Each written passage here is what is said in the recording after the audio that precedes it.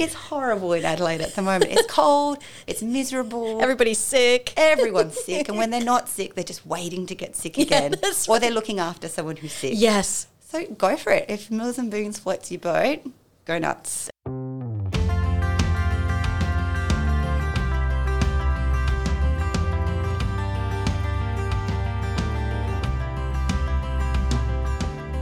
Welcome to Literary Anything, our Marian Libraries podcast where we talk about anything literary and literary anything. I'm Paula. I'm Andrea. Welcome, Andrea, to the podcast. Thank you so much for having me. I've listened for a long time. So. A long-time listener, first-time host. Yeah, it's slightly nerve-wracking to be on the other side of the microphone. It's all good. Thank you.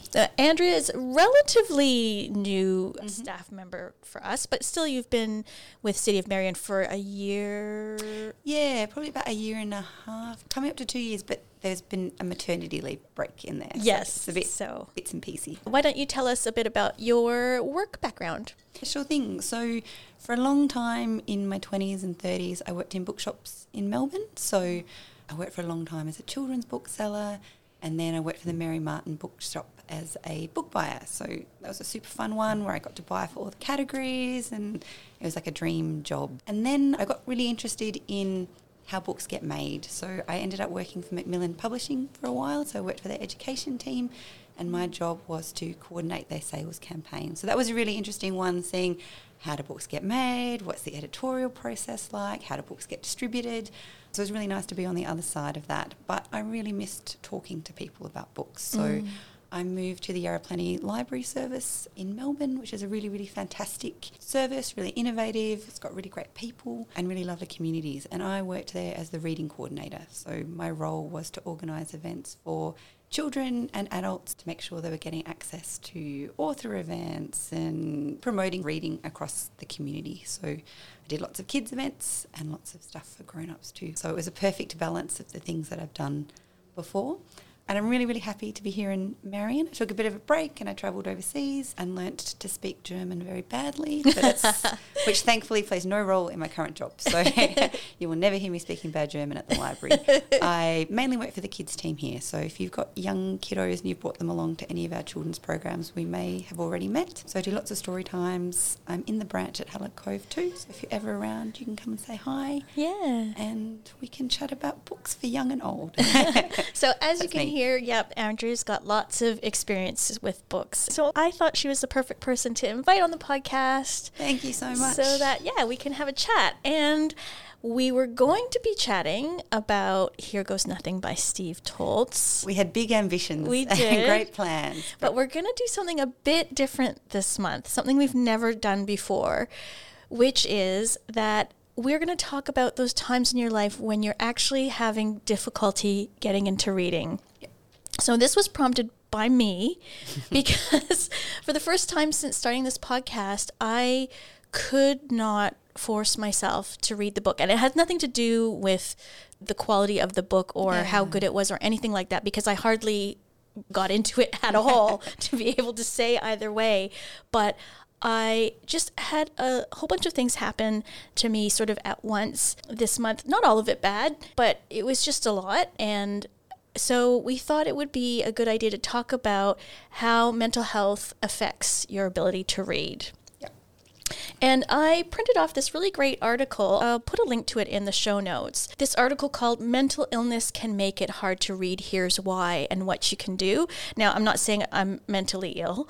At least I hope not. I don't think it has to be as severe as mental illness. In this article, she talks about PTSD and trauma and that sort of thing, which obviously lots of people are suffering from. And I don't think I would rise to that level. But certainly I've just had some challenges this month. And I think that some of what is in this article can apply to anybody experiencing more stress than they're used to dealing with. Do you find, Andrea, have you had different times in your life when you have struggled to read? I've had so many times in my life when I've struggled to read. I think it's really common, even when you're a bookish person, and I'm one of those people, when I finish reading a book that I've really loved, something about the experience of reading it makes me feel like I'm myself. It makes me feel like I've done something that is at the core of who I am and what I love. And yet I struggle to read really frequently. There are times, like you're saying, when life feels really overwhelming, and reading can be one of those things that can be really hard to sustain during those periods. It can be one of the first things that goes.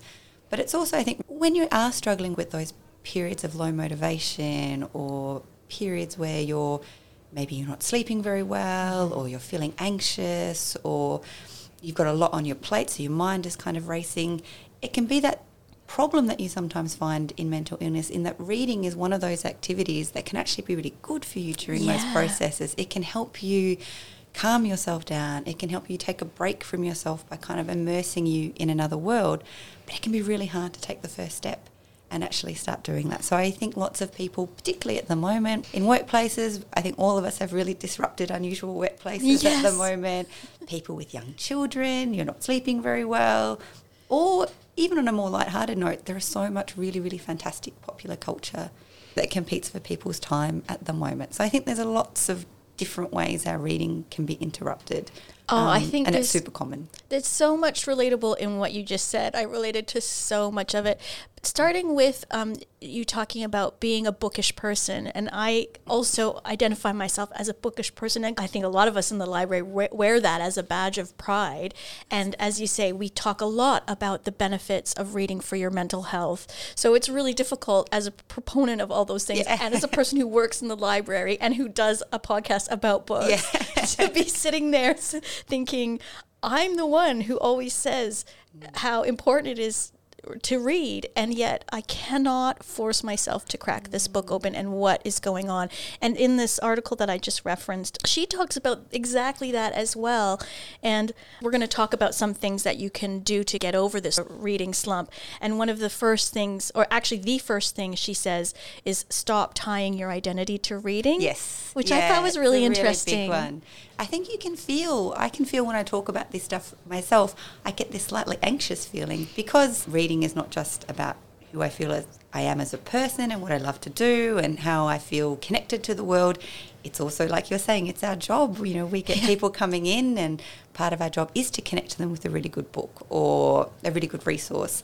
So you can feel in the back of your head this like mounting alarm going, like, do as I say, not as I do. Or we're doing lots of reader advisory training at the moment, and we've had you have a few moments where you go blank and you're thinking, oh no, but this is meant to be who I am. This and is what my I do. thing. Yeah. So I think that sense of being really kind to yourself, and I think having these slumps is part of being a bookish person. It's not a kind of a slippage in your identity. It's part of what it means to be a bookish person, and understanding your relationships to books and your relationships to reading, and how it fits into your life, and how at times it doesn't fit very well into your life, and it's really hard. And that's okay, though. That's absolutely okay. That's part of the experience. She says exactly that. So many of us bookworms make the mistake of reducing ourselves to our love of reading and writing. So the second we stop enjoying the act of reading, we feel like frauds, or we feel like we don't know who we are. That's a lot of pressure to put yourself under, friend. Take a moment. Think about who you are outside of reading and writing. What hobbies do you like? What ones would you like to pick up? Practice that and enjoy it. Yeah. Such good advice. I think that's really important to remember, that we talk a lot about reading is good for you for X, Y, and Z, but reading should also be pleasurable. It's not meant to be homework. I think sometimes there's a language around reading that's about self-improvement or improving your personal health, or learning about other worlds, or improving your empathy, or doing all those sorts of things. And I think reading is fantastic because it can do lots of that stuff. But first and foremost, it should be really pleasurable. It should be really enjoyable. It should make you feel good. It shouldn't feel like a chore. It shouldn't feel like a job. And it's fine if, occasionally it doesn't feel that way and you need a break, or you need to chat to other people, or you need some help getting back into your groove. So true. That's why I feel kind of conflicted about how we approach reading with children in schools, because we often make it homework. And so then it feels like a chore, and then so many children get put off and then don't foster that love of reading from an early age. I think that's really true. And I think it's also one of those contradictory moments where we feel like a certain anxiety, like we have to get the kids reading or else they won't be reading. But all the research suggests if you take a little step back and you let children follow their own interests. So if you have a child who's really into computer games, for example, take them down and show them at the library. They've got all these great non-fiction books about how you can code, or the history of programming, or the history of games, or there are all these really wonderful early readers that take you inside the world of the game and you can be the different characters. So sometimes I think parents have this anxiety of like, that's not really reading. Yes. It's a book and there's words, but it's not a real thing. And graphic novels, not really reading, and audiobooks, not really reading, and all of that. But all of that counts. Exactly. And all of the research says that if you want kids to become really strong, engaged readers who feel confident with books and who love books, let them follow their interests, let them pick their own books and make it your job to show them how big the world of reading and language is, and that there is a place in that world for their interests. So marrying that up, I think, is really important, but it can feel counterintuitive. You can be like, no, that's not the good stuff. You have to read the good stuff. Well, that leads very well into the second point in this article, which is read books you actually like.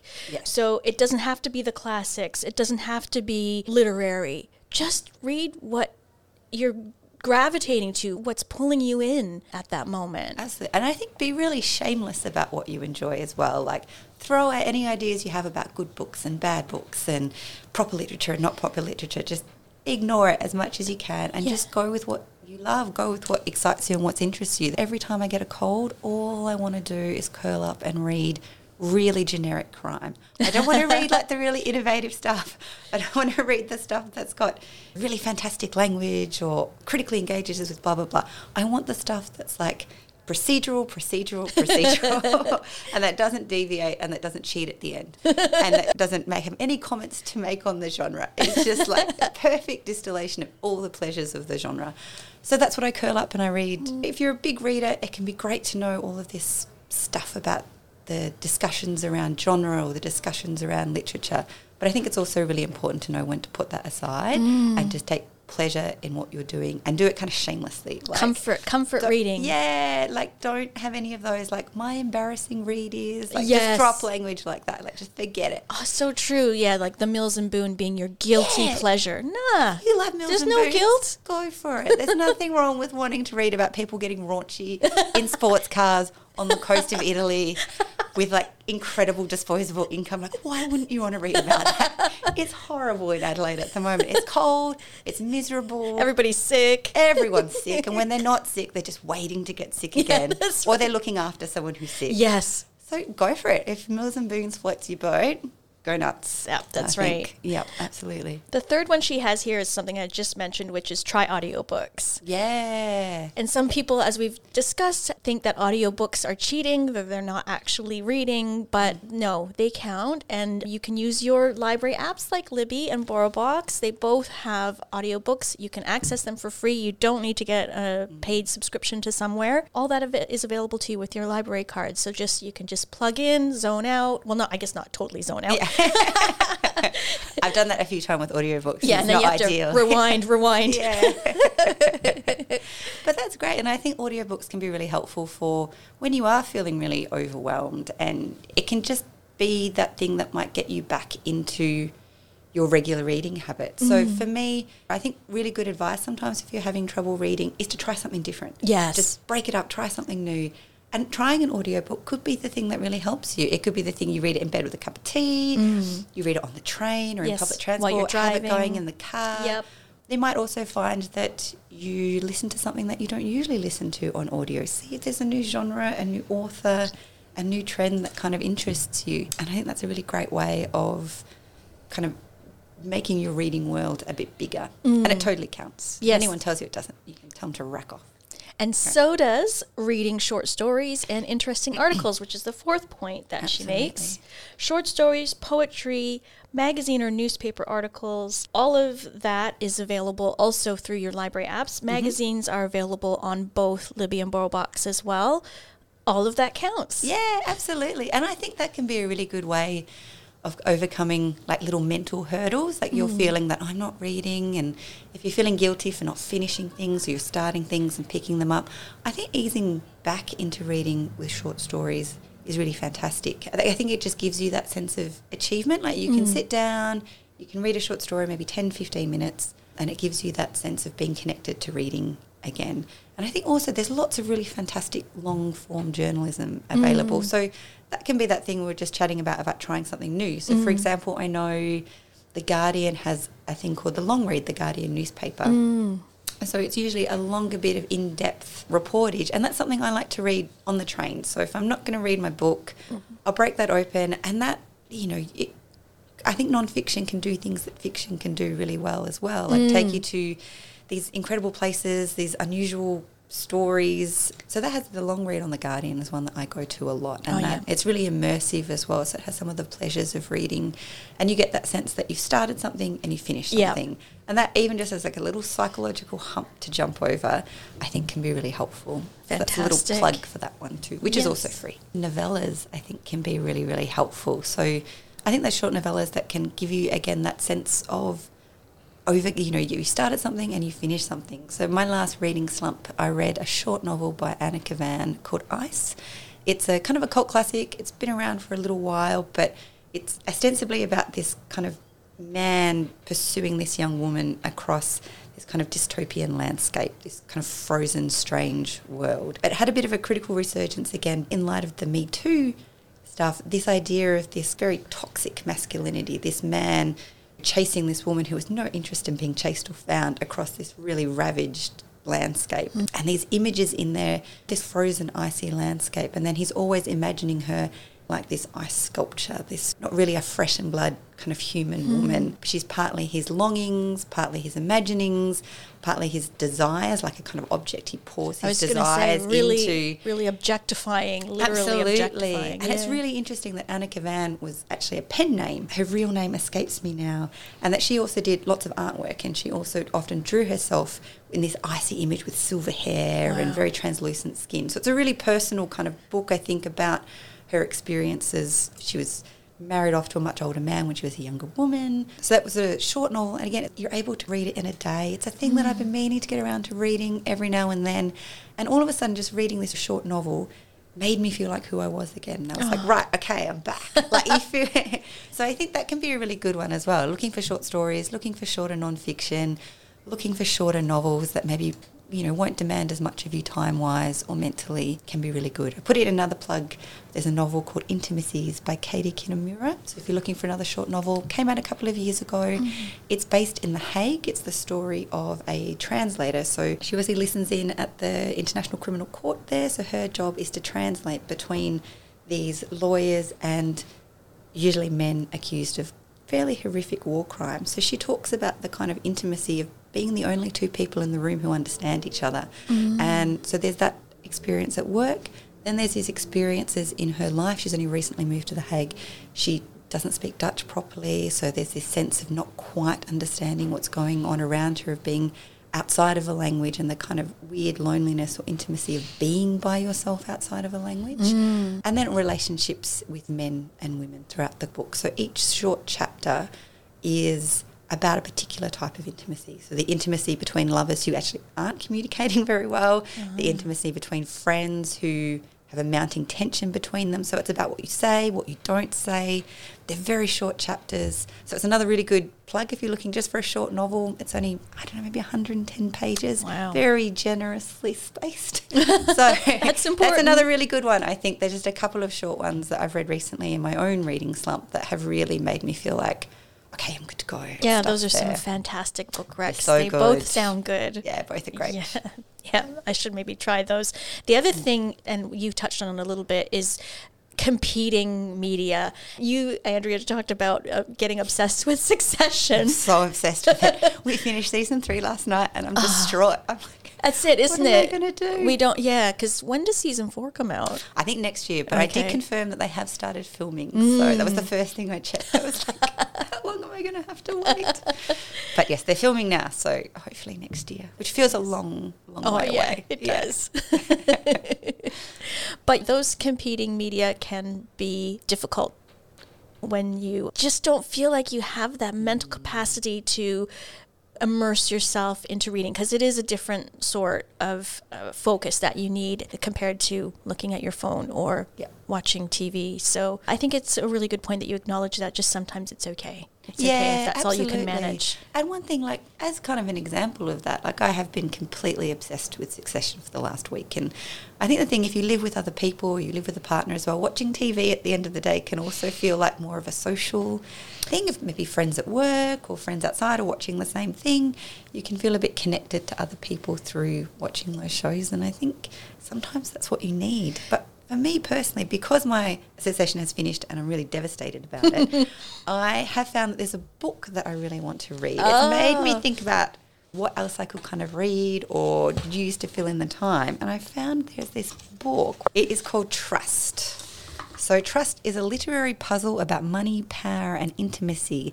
And it's about the history of a family of eccentric aristocrats and how they built their empire in New York City. They have a family myth, which they have upheld for a long time, and there's apparently this sort of tenacious woman who's hell-bent on disentangling the family's mythology from how they actually made their money. So the review of it said it, and I thought this sounded really good, challenges us to rethink everything we know about the institutions on which nations are built and the narratives by which stories are told. Ooh. So I'm like, this is the perfect thing. So I think you can sometimes seeing these things as competing with each other might not be the right way of looking at it. There can be times when they complement each other and one thing leads to another. So this is by Herman Diaz.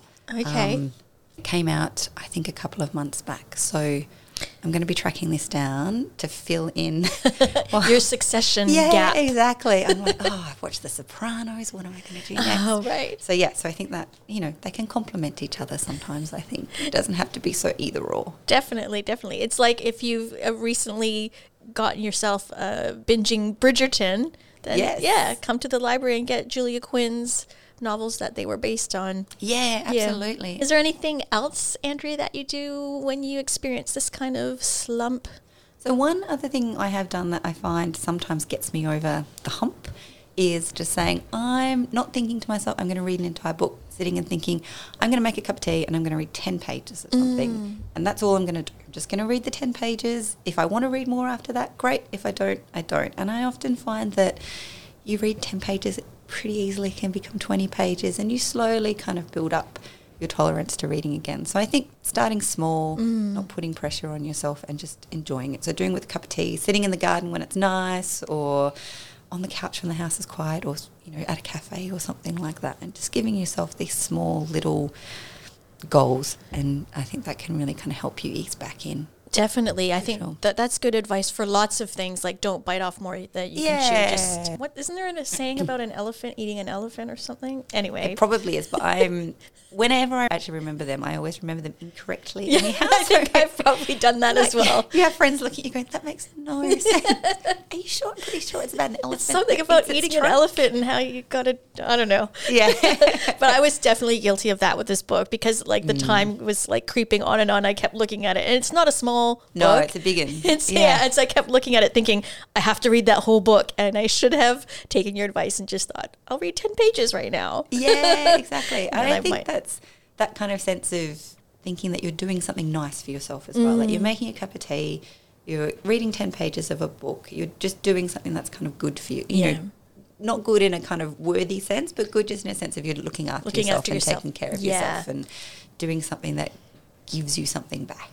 And speaking of that, we've got a workshop. If you do want to do something good for yourself and learn something that will be beneficial to you, we've got a workshop coming up in September, so next month, called How to Transform Your Life.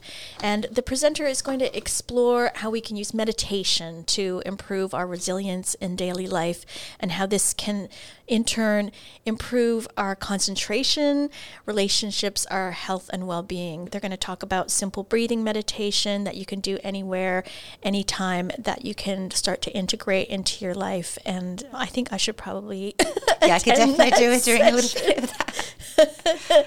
Because, improving concentration definitely would contribute to being better able to sink into a new book. Absolutely. And also October is Mental Health Awareness Month in South Australia. So we're going to have some programming out around that time, October, November as well. So keep an eye out for our What's On booklets in the library or online and have a look and see if there's something there that interests you. The other thing we have coming up at the end of November is we will be having a big event at our Hallett Cove branch for people who are interested in starting book clubs. We get lots of inquiries about starting book clubs, and at the moment, unfortunately, all of our existing ones are closed, but we plan to do something about that. So obviously being in a book club is a really fantastic way to get reading again. Yes. To meet new people, to make it more of a social experience. Make it fun. Make it really fun. Yeah. Some of our book clubs have been arguing about books since 2004, like continuously. They have lists of books that they've agreed, disagreed. The consensus is the best books are the books that divide the room. So we're really happy. We've also got really, really fantastic new book kits that we've launched last month. So there's lots of really, really good books in the collection and books being added to it constantly. So we really want as many people as possible to be able to get involved in our book club. So at the end of November, we'll be hosting an event. You'll get to come along. We'll play some literary games. You can help us make some selections for the book club. So we'll do some voting on what we should buy. It's always really good when you tell us what you'd like to read rather than we imagining what you'd like. And you'll be able to meet some like-minded people who are really keen to start their own book clubs. We're finalising some of the details, but it'll be held towards the end of November. We've just made this change, as Andrea has mentioned, to our book clubs to make them more accessible to more people so that more book clubs can be formed. That's what this is all about. Yes, getting more people reading. Yeah, and it's a lovely way to meet people in the area as well, to find your kind of bookish community, which can sometimes be a little bit hard when you get into your 30s and 40s. Meeting other bookish people can sometimes be a bit tricky. So this event is designed to make it really easy, and we're all really looking forward to it. We're planning at the moment. We're all really excited. Yeah. So in keeping with our normal format, I thought now we can talk a bit about some literary news. I just wanted to mention that the film Where the Crawdads Sing, which was a huge favorite for us at the branch here, is out in film, just came out last month. Sadly, it's got some kind of mixed reviews. I don't know if you heard much about it, Andrea. I haven't, no. Oh, okay. I haven't looked at the review. I was sort of avoiding the reviews because I think I'm going to see it. So yeah, I should have probably done that, but I just noticed that The Guardian called it soggy, quote unquote. No. I know. But they always publish like 6 reviews, and like half the people love it and half the Right. people hate it. So that could just be one grump at The Guardian. We were trying to arrange a branch outing to go and see it, and it's just it's just too too hard. Too hard right now. Yep. Did you have some news for us? Yes. Probably the first thing I was going to talk about is that the long list for the Booker has come out. So 13 titles. I think the short list will come out in October. But one thing that I thought was exciting is that 2 books that are published locally by Text, so an Australian publisher, have made the shortlist, and both of them sound really, really good. Oh, that's so exciting. The first one is called Case Study. It's by Graham McRae Burnett, and it sounds amazing. I'm going to read just the first little bit of it because it sounds so good. I am convinced, you see, that Dr. Braithwaite killed my sister Veronica. I do not mean that he murdered her in the normal sense of the word, but that he is nonetheless as responsible for her death as if he had strangled her with his bare hands. So this is about a sister who becomes convinced that a radical psychologist has had some involvement in her sister's suicide. So she poses as a patient and she starts seeing him, and these are her notes from these. So that sounds really good in and of itself, but it sounds even more interesting when you find out that it's based on a radical psychologist called R.D. Laing, who was around in the 60s and 70s. Some of the things you might have heard about him is he was famous for giving people kind of high doses of drugs like LSD, other psychedelic kind of drugs, and of having essentially like a big share house where people would stay. He had really radical ideas about mental health and mental illness and what actually constitutes mental illness or not. And he's a hugely controversial figure. So in South Australia or? No, this is in London. Okay. So in England. So this but this book is a local author. It's not. It's just published locally by Text. Yeah. Gotcha. So it sounds really, really fascinating. So it does. Trying to like get to the heart of this story. That is totally my kind of book. Yeah, it sounds so good. So they describe it as kind of like a game of cat and mouse between the therapist and the patient, and about who's telling the truth and who's being deceptive. Obviously she's posing, he's, I guess, playing a particular role. So it sounds really good, and it's sort of a long history of kind of 1960s radical psychiatry, which I think just sounds really demented. So I'm trying to think of like a really polite way of putting it. I'm thinking, no, it sounds crazy. It sounds like Crazy Town. And it's going to be really interesting to see what they say about it. And the second one, published locally by Text, is called After Sappho. This is by Selby Wynne Schwartz maybe. And it's told as a series of vignettes looking at women in the arts and moments of kind of creative crisis for them that ended up making them the artist they became. So people she looks at include Colette, the French novelist, Eileen Gray, I think she looks at Virginia Woolf. So it's told as a novel. There are not just those big names, but I think there are also a few women who are less well known, maybe from the visual arts. It says here, it looks at the late 19th and early 20th century and these women as they battle for liberation, justice and control of their own lives. So I think that sounds super relevant and really interesting. So, and I like the idea of vignettes as well. I feel like that ties in really well with what we're talking about, that like you can say to yourself, I'm going to read 4 pages about Virginia Woolf's moment of creative crisis. And like, that's amazing. Love that. I love that. I might not necessarily do anything else this week, but I feel like that's going to sustain you for a week. Yes. So they're just 2 from the list. The list looks really good, and it's really nice to see some of the smaller presses represented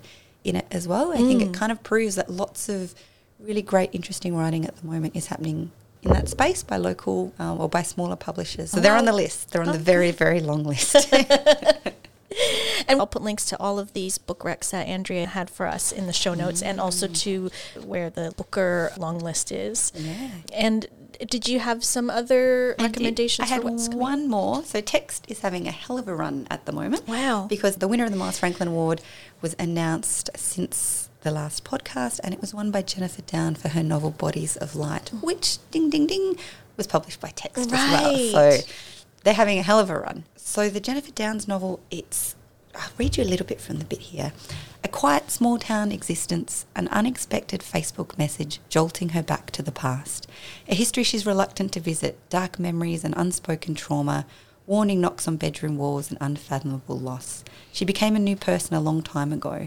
What happens when buried stories are dragged into the light? So the Miles Franklin judges described Downs' book as epic, exquisite, and that she writes her heroine's story with great empathy and love. So I have a few friends who've read this one and they've said it's a really extraordinary book, really moving, and I don't want to say too much because I feel like if we say anything too much more about the plot, it might kind of ruin what the book's about.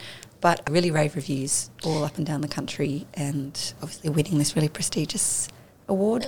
And it's available, it's an ebook, it's available in print. We've bought some extra copies for the service. Yeah, I actually read that one and it is epic. I would describe it as a saga. And what you think it's about changes throughout the novel. Okay. Yeah, it really takes you on a journey. It's not for the faint of heart. Yep. There are some very challenging themes in there. But yeah, definitely worth it. I can see why it was the winner. Cool. So now you've got what's coming out for us. Yes. So probably one of the biggest ones coming out this month is a novel called Carrie Soto is Back by Taylor Jenkins Reid, who's the author of Malibu Rising, of course, Daisy Jones and the Six, and The Seven Husbands of Evelyn Hugo. So this one is about Carrie Soto. She was a champion tennis player who's come out of retirement for one last season. I'm imagining if it was a film, there'd be lots of training montages, lots of can she do this? I think there's she was referred to as the battle axe, and she was a fairly controversial, probably quite unpopular tennis player in her time. So it's a bit about, I guess, will she be able to pull this off? Her dad is her trainer, so I think it's got lots of family tension. So it's gotten really good reviews so far, and that's available from Penguin Random House a little bit later in the month. Right. Now, Taylor Jenkins Reid's books have been, like Evelyn Hugo was sort of the 50s, then Daisy Jones was like the 70s, and Malibu Rising was like the 80s. So is this one contemporary, or do you know when it was set? As far as I know, it's No, it's the 90s. It's the 90s, It is because she retired after the 1994 US Open. So it's set in the 90s. Okay. I feel conflicted because I hated Malibu Rising, but I really liked Evelyn Hugo. So, cool. I read that afterwards because my daughter read it, and she said, oh, Mom, I think you might like it. And I did. Yeah. So I don't know how to feel about this new one. The reviews have been really, I guess her books are always really well reviewed. Yeah, they are. I do really like tennis. I'm not a sporty person, and I can't really do things like run and catch at the same time. But I do like watching tennis in summer when it's really hot. For some reason, I like sports books. I like books about people that I sit and read. While they play tennis. Well, yeah, I do. I love like training montages in films. I love watching people get better slowly. Yeah. I love the kind of tension. It is satisfying. Will they, won't they? Yeah. So I think this one could be a fun one, Cool. I think. And the other one other sort of biggish one coming out, and probably a really good one for fans of fantasy, is one called Babel by R.F. Kuang. R.F. Kuang is an award-winning novelist. She won for a series called The Poppy Wars, which was sort of a retelling of Chinese history. But this one sounds really fantastic. So its tagline is, "An act of translation is always an act of betrayal." This novel is set in 1828 in Oxford University, which is kind of the centre of learning in the world at the time, and it brings in translators from all across the world whose job is to translate texts into English for the British Empire. As far as we know, there is an uprising amongst these translators, and this novel has been described as a book that kind of interrogates empire and interrogates language and interrogates who gets included and who gets excluded. So the question is, can powerful institutions be changed from within, or does revolution always require violence? So this sounds like it could be the first in a series, and it sounds really, really, really good and really prescient, I think, as well. We're talking lots about who gets included in our stories and who doesn't, and who gets to tell it and how it gets told and who decides how it gets told. So this sort of seems like a really relevant contribution to that discussion, I think. It's also for sci-fi nerds. Like Oxford University is such a staple in fantasy fiction from like C.S. Lewis and J.R. Tolkien. So the idea of a science fiction book set in this really revered kind of space for science fiction and fantasy, dismantling it, is a really interesting one as well. There's a collection of short stories by Elsa Fitzgerald. She was the winner of the 2019 Raquel Award for Emerging Writers, and her collection of short stories is called Everything Feels Like the End of the World. It's getting really, really good reviews. Reviews are calling it a lament and a protest song, bursting with ideas, calling it a firework. It's a collection of short speculative fiction looking at possible futures from an Australia that's not so different to what we see now to one that could be quite radically different, and one in a future that's almost unrecognisable. So I think it has an underpinning of looking at climate crisis, but I think speculative fiction seems like it's having a real run at the moment, and it seems like the go-to genre for people who want to explore climate change. I don't think this book is exclusively about it, but I think all of the stories are somewhat shaped by climate and environment and how that impacts and shapes people's decisions and freedoms and how they live. So I think that could be a really interesting one. I think that seems to just to be this genre that people are gravitating to when they want to talk about climate in the future. And so that's got really, really good reviews as well. I have to admit, I find spec fic challenging. It's not my favourite. Me too. I love the idea of it. Yeah. And then I sit down to read it and I'm a bit like, I don't know if this is for me. Yeah. But I do. Same, I have same. a friend who managed to read the proof of this one and said it's really fantastic. So Okay. I think sometimes with spec fiction, I've kind of found that it feels very abstract and it feels like a very intellectual exercise of exploring, if I put X next to Y, what will happen to Y? And from what I understand, the reason this is getting such good reviews is because the stories are still really, really human. So it's about saying these people have to make really real decisions like, should I have a child or not? In a world that's shaped by natural disaster, by warming.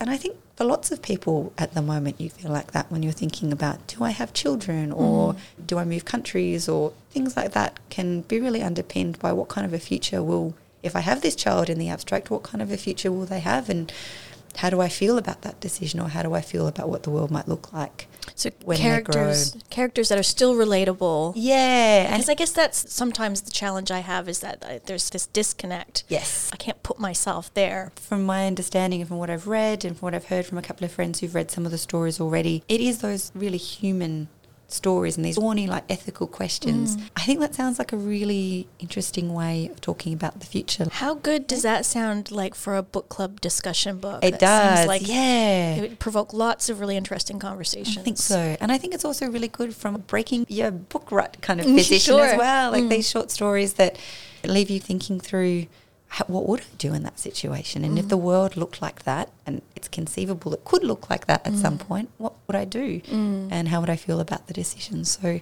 I think that sounds like a really good one. Hopefully not too anxiety provoking though. Hopefully not.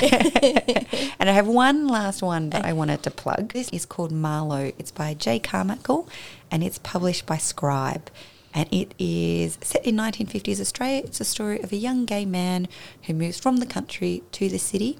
He falls in love, so far so good. But it's, I think, asks this really interesting question, like, how much can love get you through the challenges of having to live in a world where you face enormous repression? So what kind of pressure can a relationship sustain? So that's the question the novel explores. So it looks at the exhilaration of falling in love and the refuge of falling in love when you've been really quiet and private about an essential and core part of who you are. But then how much can you really ask of a relationship when the world is just not set up in a way that allows that relationship to thrive? So this book sounds really, really fascinating. And apparently J. Carmichael has done lots of archival research. So he's looked at newspapers, he's looked at photos, he's done intensive kind of research to make sure the way it's described is that the claustrophobia of the world is recreated. So it's not just about getting like historical details accurately, but about how small and confined and tense would the world feel if you were forced to live this way. So it does sound really good. Where in Australia is it set? Do you know? It's set in Melbourne. Melbourne. Yeah, okay. so it's set in Melbourne in the 1950s. And it's such a good question as well. Like, we can sometimes, I think, have really romanticised ideas about romantic relationships. So a book asking, how much can we ask of a relationship to do for us in our life? And I think that does link to the bigger political question then of like, well, what should the world be shaped like in order for our relationships to thrive and to be healthy and happy and meaningful? So it sounds super good. And all relationships, not just the traditional ones. Yeah, like what do we need from the world for our relationships to be good and to allow them to thrive? So yeah, I think that sounds really good. So that's the last of my plugs. Fantastic. Oh my gosh, you've just told us about so many great books, like so many that I want to read. I hope so. I hope you don't come into work with like a massive copy of Babel and go, so it's a dud. It's crap. It sounds really good. Well, thank you so much, Andrea, for being on the podcast this month. I think, despite the fact that I didn't actually read the book, I think this was a successful, important conversation to have. Absolutely. Yeah, and I think especially at the moment, I think people have lots on their plates and things slip through and things like reading can slip through. And I think it's just important to kind of acknowledge that. I think sometimes even for people who are really, our jobs is to be bookish people, to kind of say, yeah, sometimes it's really rough. Yeah, even us. I think it's important that people kind of know that as well, and that it's okay. And there's lots of different ways of getting your groove back at some point. That's right. Yeah, so thank you for having me. It's super fun. So tune back in with us next month and we will be talking about Here Goes Nothing by Steve Toltz. Yes, I'm looking forward to it. Yes, I really want to know what you think now. Oh, yeah. Yeah, I have no idea at this point, but yeah. Cool. Okay. It should be fun. Thanks, Andrea. Thank you, Paula. Cheers. Bye. Bye-bye.